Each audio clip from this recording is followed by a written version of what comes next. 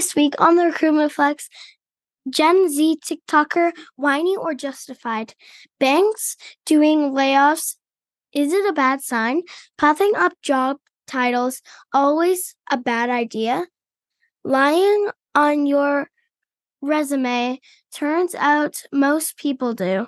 TRF with my dad and Shelly starts after this message from Van Hask. Hey, Shelly, do you remember the days of being in corporate talent acquisition? Oh, absolutely. Every time the phone rang, it was another staffing agency claiming to be innovative and different. I used to wonder when someone would truly elevate the industry. Well, hold on to your hat here, because that's exactly what Van Hack has done. Shelly, picture this. A closed community of pre-verified tech talent ready to relocate to Canada with all the paperwork taken care of. Sounds too good to be true? Well, not anymore. Van Hack has made it a reality. They have built the community of skilled software developers eager to make the move, and they handle the entire immigration process. And that's not all. They're taking it up a notch. Companies with offshore development teams, listen up. Van Hack's introducing the Canadian Engineering Office. Move your entire dev team to Canada, and Van Hack handles all the nitty-gritty details of immigration and relocation. So can you imagine, Serge, the applause from your CIO if you were to walk into his office and bring this solution to the table? Shelly, every time I walk into an office, I get applause. But that's not all. The best part is they've got certified immigration consultants on board who've done this countless times. They understand that every family situation is unique. Revolutionize the way you recruit, relocate, and retain talent, because when it comes to innovation in the talent acquisition world, Van Hack is leading the charge. Get ready to be the hero of your company. Check out vanhack.com today.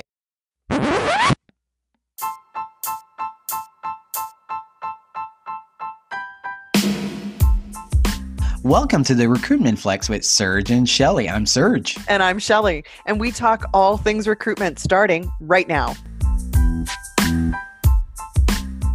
Bonjour and welcome to the Recruitment Flex. Shelly, how many trick-or-treaters did you get yesterday? It was a record-breaking for us since we've been here. We got about 25 kids. You get 25 kids? Okay. Yeah. And they came in groups, big groups.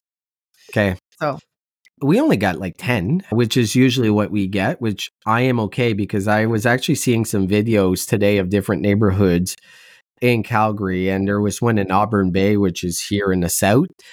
And you should have seen it. It was mayhem in the streets. Like, I'm talking thousands of kids everywhere. Really? So I went out with the twins and we went around the neighborhood.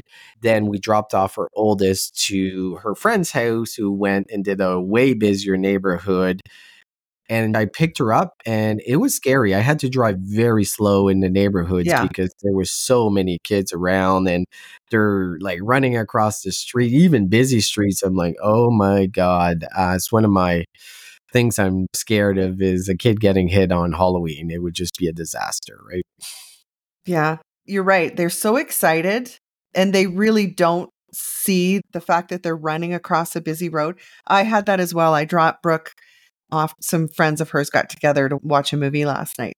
And coming back, I also was creeping like 5 kilometers an hour.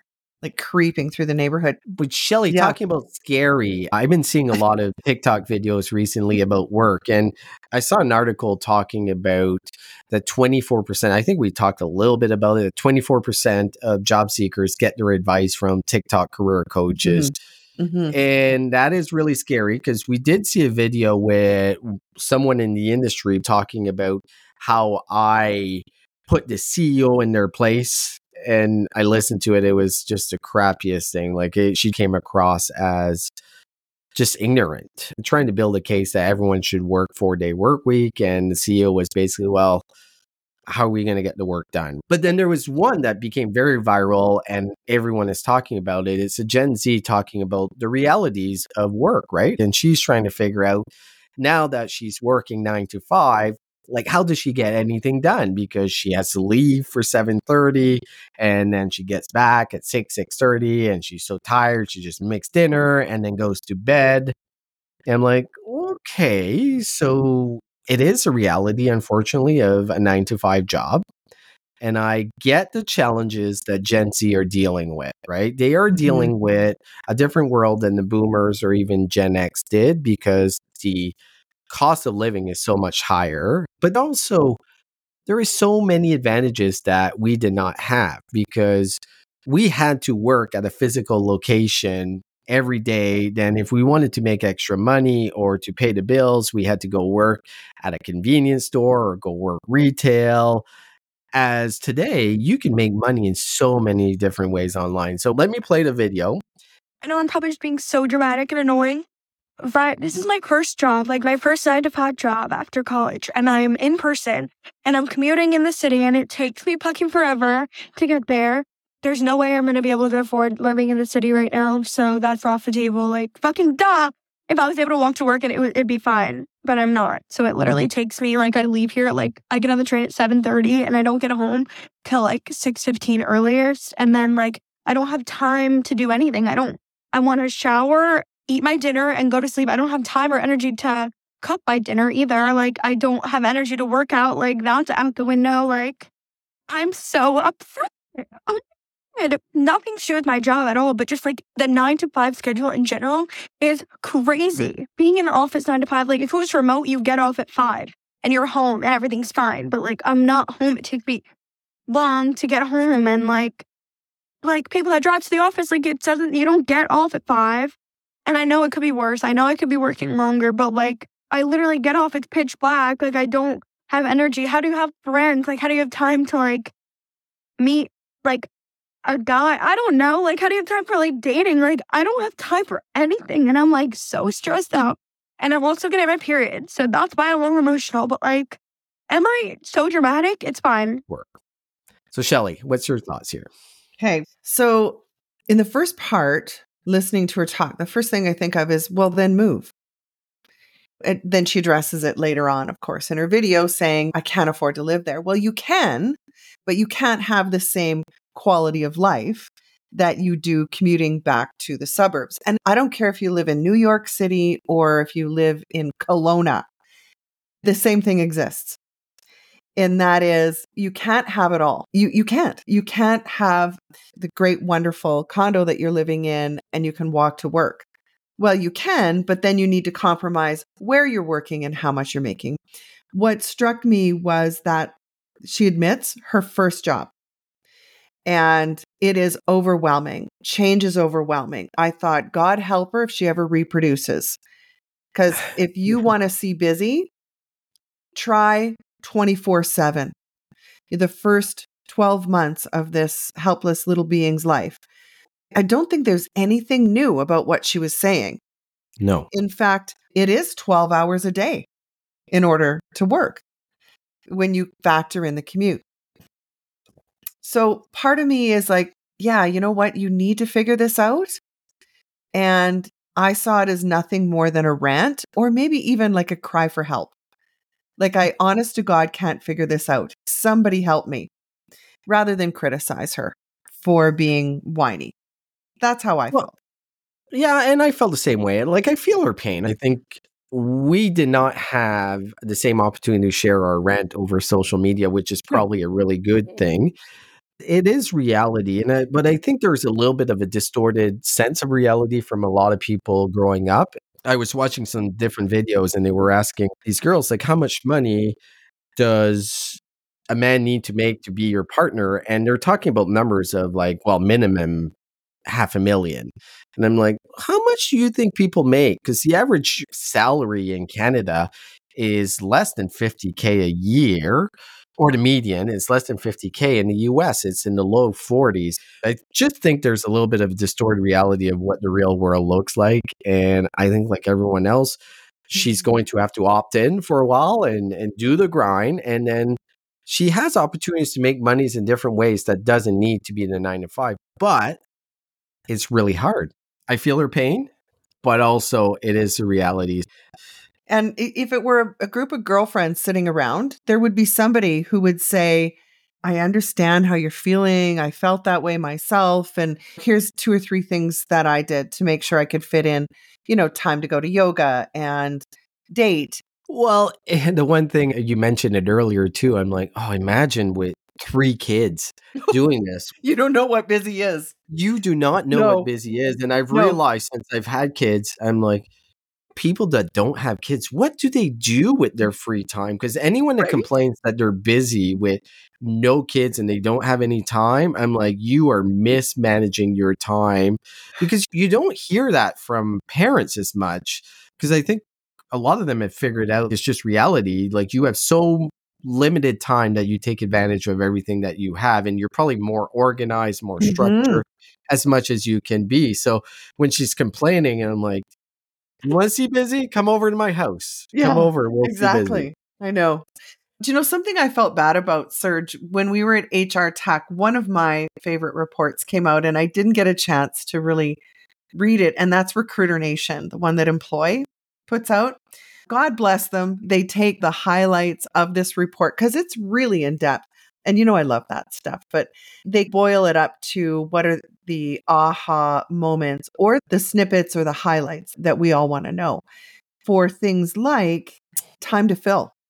They boiled it up to the average time to fill for companies of all sizes is 47.5 days.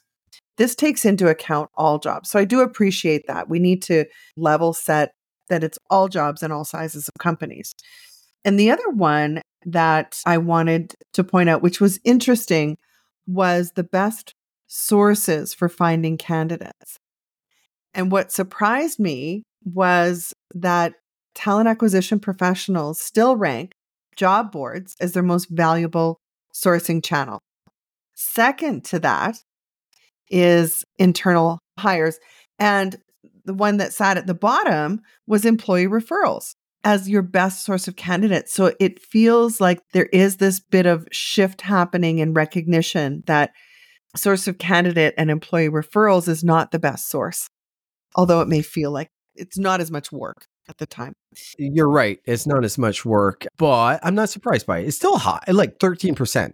If you look at job boards being 25%, which is not a surprise, because I went to look back at the report last year and it was very similar. Job boards were ranked as the number one source, which kind of goes into the argument of we want to find people where they go, and job seekers still go to job boards. It's been a fact. It hasn't really slowed down. Obviously, I think this has been a struggle this year with the big job boards, but it hasn't been the issue on job seekers coming to the site. It's just less employers with money to spend. Right. Anything else surprise you on this report? Yeah. The only other thing was there's always this debate. Is LinkedIn a social channel or is LinkedIn a job board? What's interesting is that this report has made that a really clear definition and line, and that it's considered a social channel. That LinkedIn is their primary social channel to find candidates. They are not defining it as a job board. It's a separate category. Yeah, I agree. Because I think in this particular survey, they're talking about primary social channel to find candidates, similar as if I use Facebook to find candidates or X to find candidates. There's no comparison. I'm surprised 41% is low, because I would think, like, what other social channel that you're really spending a lot of time sourcing and finding candidates from? There's only LinkedIn. Like, I know X, and like they tried to, and I've leveraged Facebook to try to find people, but there's nothing that works better than LinkedIn. So yeah, I get this classification, and I get where you're coming from, because if we just took it aside and just had it as a job board, it's right up there with Indeed when it comes to traffic and quality of hires and amount of candidates. If you look at all the metrics, LinkedIn does really well as a job board as well. Shelley, let's jump into the news. Okay. And I am tired about talking about layoffs in our industry, so I'm going to do this really quick. Okay. So StepStone, for those that don't know, StepStone is a dominant job board in Europe, and they are the owner of Appcast here in North America. So they just announced a layoff of 5% of the workforce, which equals around 100 people. Not surprising, 5% is pretty low. That's why I don't want to spend a lot of time on it. We know how job boards are struggling, especially Stepstone recently came out that Indeed is the number one job board in Germany, which was a really stronghold for Stepstones for a long amount of time. So not surprising, we are going to see more layoffs in the job board space, even though it is the number one source of where candidates are coming from. But the model is shifting and it's really hard out there. So no surprises there, Shelley. Any surprises for you? Pretty straightforward. Yeah, pretty straightforward. We've seen that slow movement of Indeed into Europe. So 5% is nothing. 5% is a rounding error for a company that size. I know you said you didn't want to talk about layoffs, but there was some news around the banks, like the big banks here in Canada, which is not something we see very often. There were several of the big banks, Royal Bank in September, Scotiabank just this month, were announcing reductions. But what was interesting is when the banks were talking about the layoffs and staff reductions and digging underneath as to why they're laying people off, their attitude towards what they believe employees need to do is actually really aligned to what you've talked a lot about, Serge, is you need to keep your skills sharp. And so one of the things they did point to was, the automation in the banking industry. Employees are really encouraged to always sharpen their skills. Taking micro courses was something that they mentioned. Even just taking courses on LinkedIn or the Microsoft offerings, right? Just to keep your skills sharp. I think it's more of a right sizing than it is the big drama of layoffs. Look at you. You're all corporate right sizing is you've stolen language from some COO of a major corporation. So there's a couple of factors here. All these banks are profitable and they're all big. They're probably the biggest employers in Canada outside of the government. And they're laying off even with profits, which is usually goes against the mold of why companies lay off people. But there's a couple of things I'm seeing is a lot of our Canadian banks are overexposed with the interest rates being hiked up dramatically. I was reading an article, TD and RBC and Scotiabank, when we look at 2025, there's a big percentage of these mortgages that are coming up for renewals and they expect a huge amount of defaults. Like we do expect some challenges in the banking sector. So in one way, I'm like, are they just preparing for what's coming? Like you said, right sizing. But also to your point, I think it's highly susceptible to automation and consumer behaviors have changed in the last 20 years. Do you need as many people as you need in the past? So yeah, going back to your point as far as continuously upskilling, one of the things they mentioned in this article is sometimes a lot cheaper just to lay off people and rehire for the skill set that you need. It's cheaper and faster compared to reskilling your employees. And what they're stating here is we're going to put that onus on employees to upgrade their skills. So if they do want to keep working for this particular bank or any company, yeah, you got to have your skills sharp because it's cheaper and easier for us just to let you go and hire someone that has just those to rip skills. And replace. Yeah. And I think this is going to be across the economy. I think the onus on employee training is going away from the employer and really falling on the employee's lap. That there are so many different courses, resources available. If you want to grow your career, upskilling is critical and it's your responsibility. So Shelley, let's jump into the tip of the week. The tip of the week. So I wanted to talk again about interviews. And on that same theme, upskill yourself, stop with behavioral descriptive, and help to upskill your hiring managers.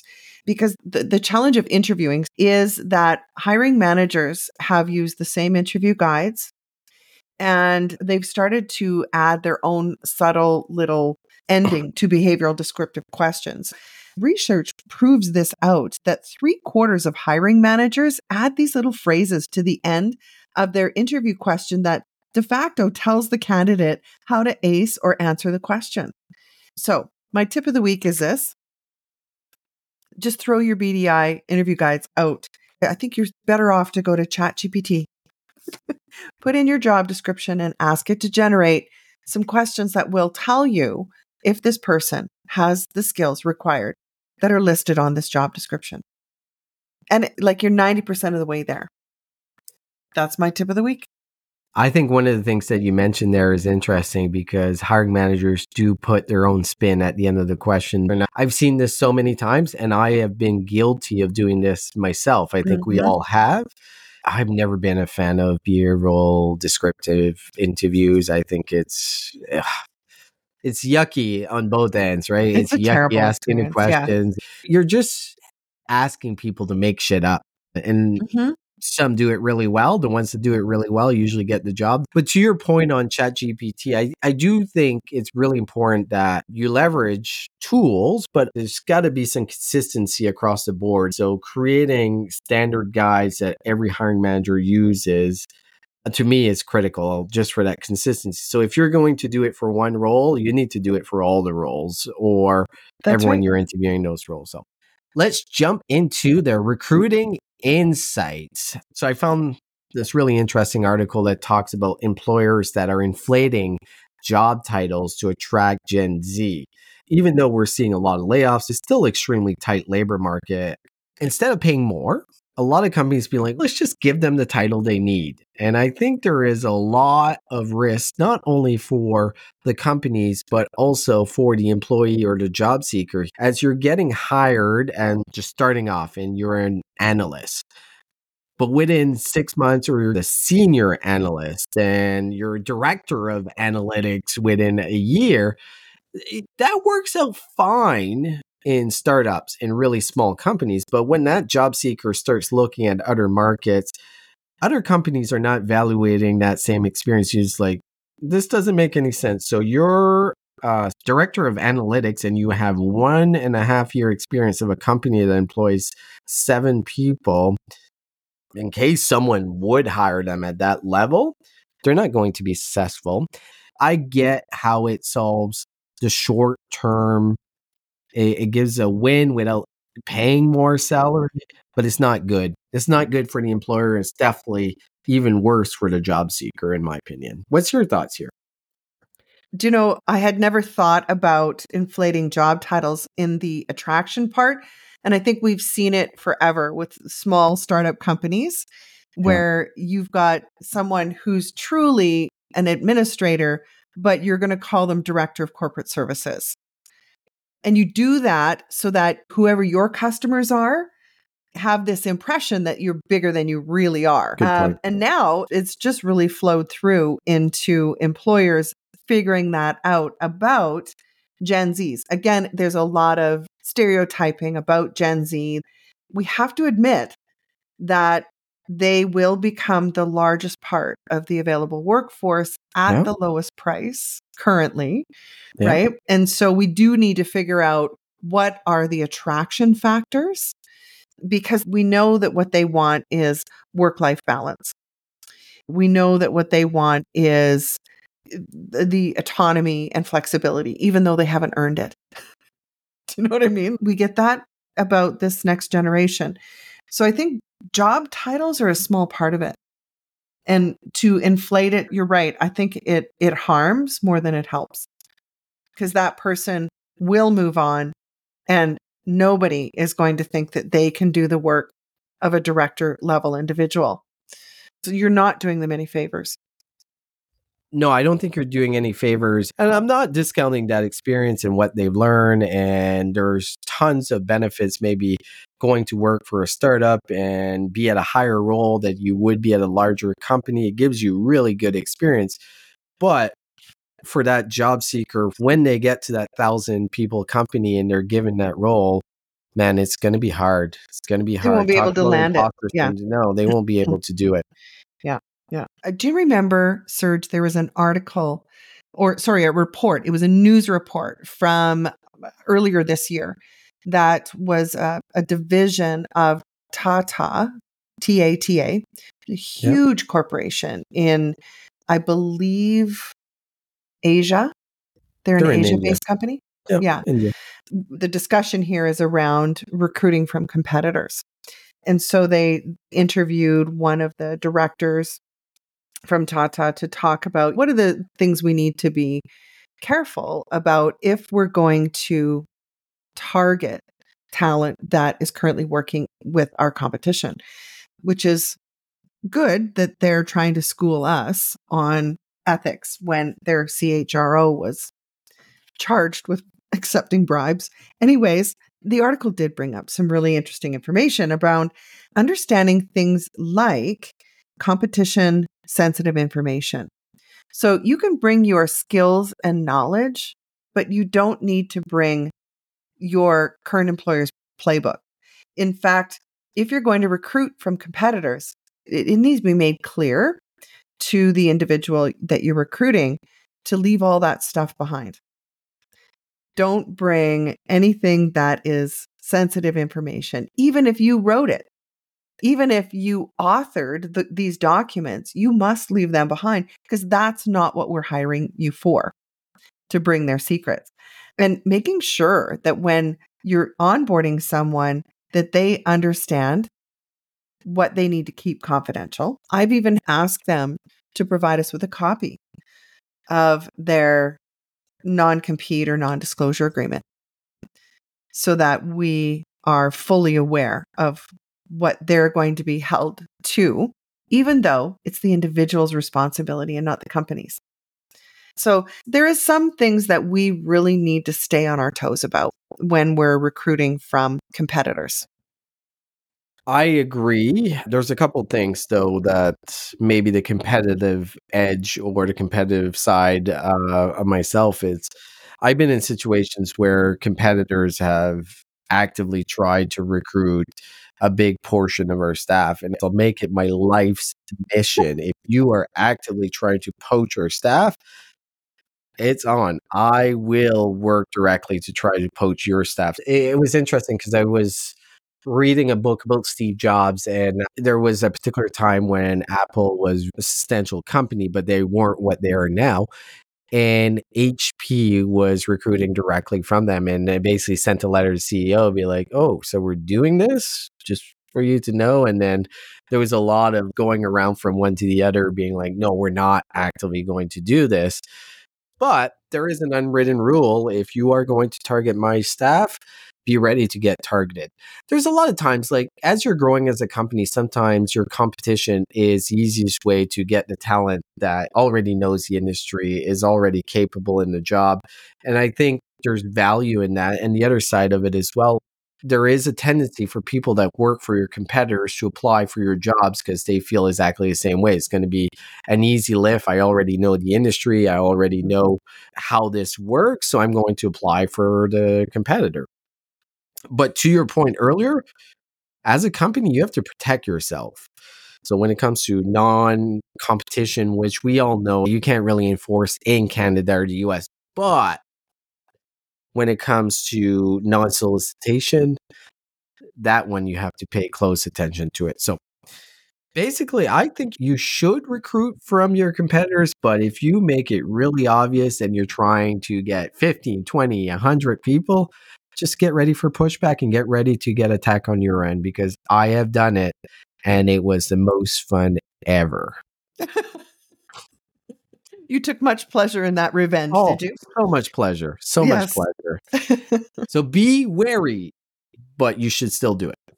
Our last thing here, do you know what's interesting, Serge, is as you and I were just discussing / debating the inflation of job titles, I think what ties into nicely about this is the latest study on the truth about lying to get a job.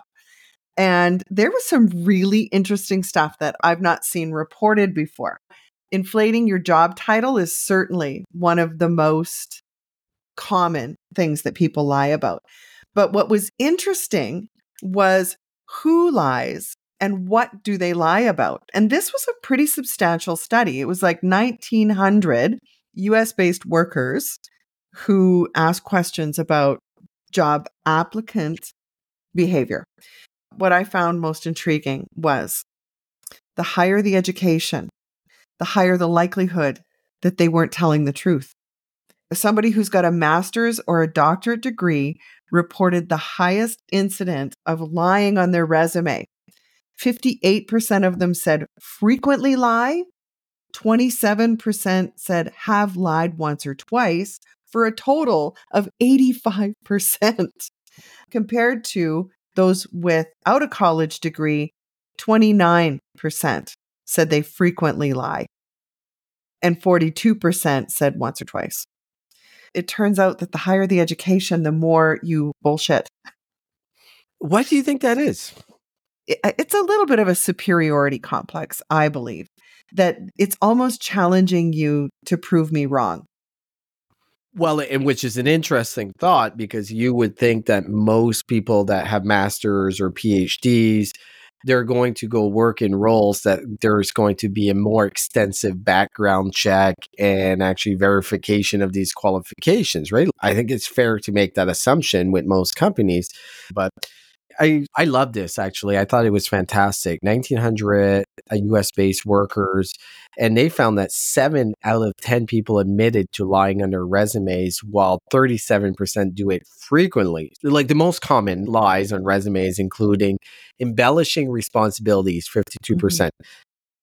I'm not surprised by that one, because that's the easiest one to get away with, right? It's really hard to verify that in a background check.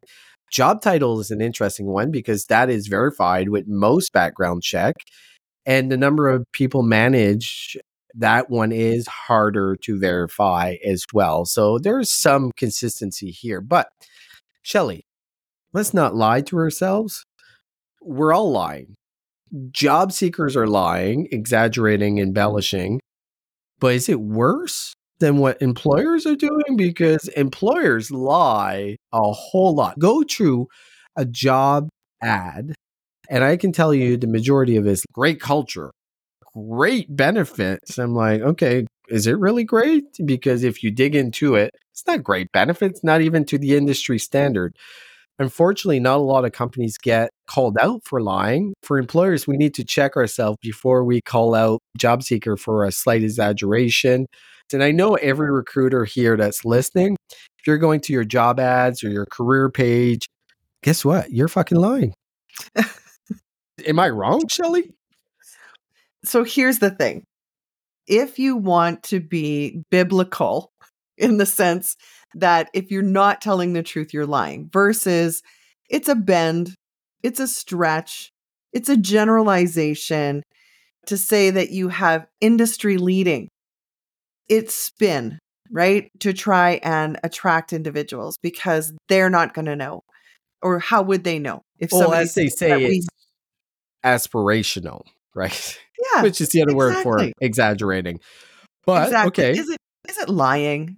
fair Yes. enough, Shelley. Fair enough. But I think there's plenty of examples of hiring managers, people interviewing, of straight out lying, like your culture. Let's talk about and be like, oh, it's a great culture. Then you dig in deeper. It's actually the most toxic culture you've ever heard. And the hiring manager knows that, but he knows that he can't say that, because if he says it, the person wouldn't want to work there. So is that lying? I think that's pretty close to lying. They're only speaking for what they believe the culture is. They know it. Yeah. Like, you Of know, course if they you do. have a toxic course they culture do. or not.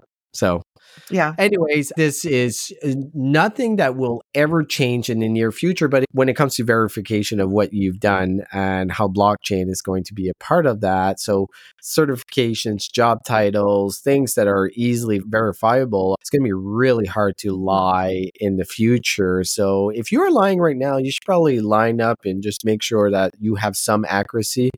A Yeah. little bit of embellishing. Yeah. Employers are doing it, like you just said. So why not?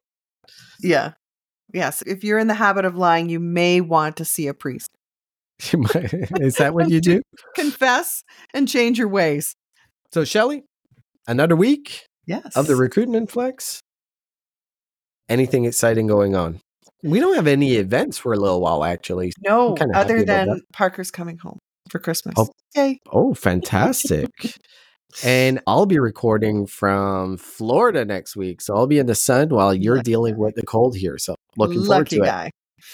All right, Shelley, have a great week. Thank you for all our listeners. We really appreciate you. Au revoir.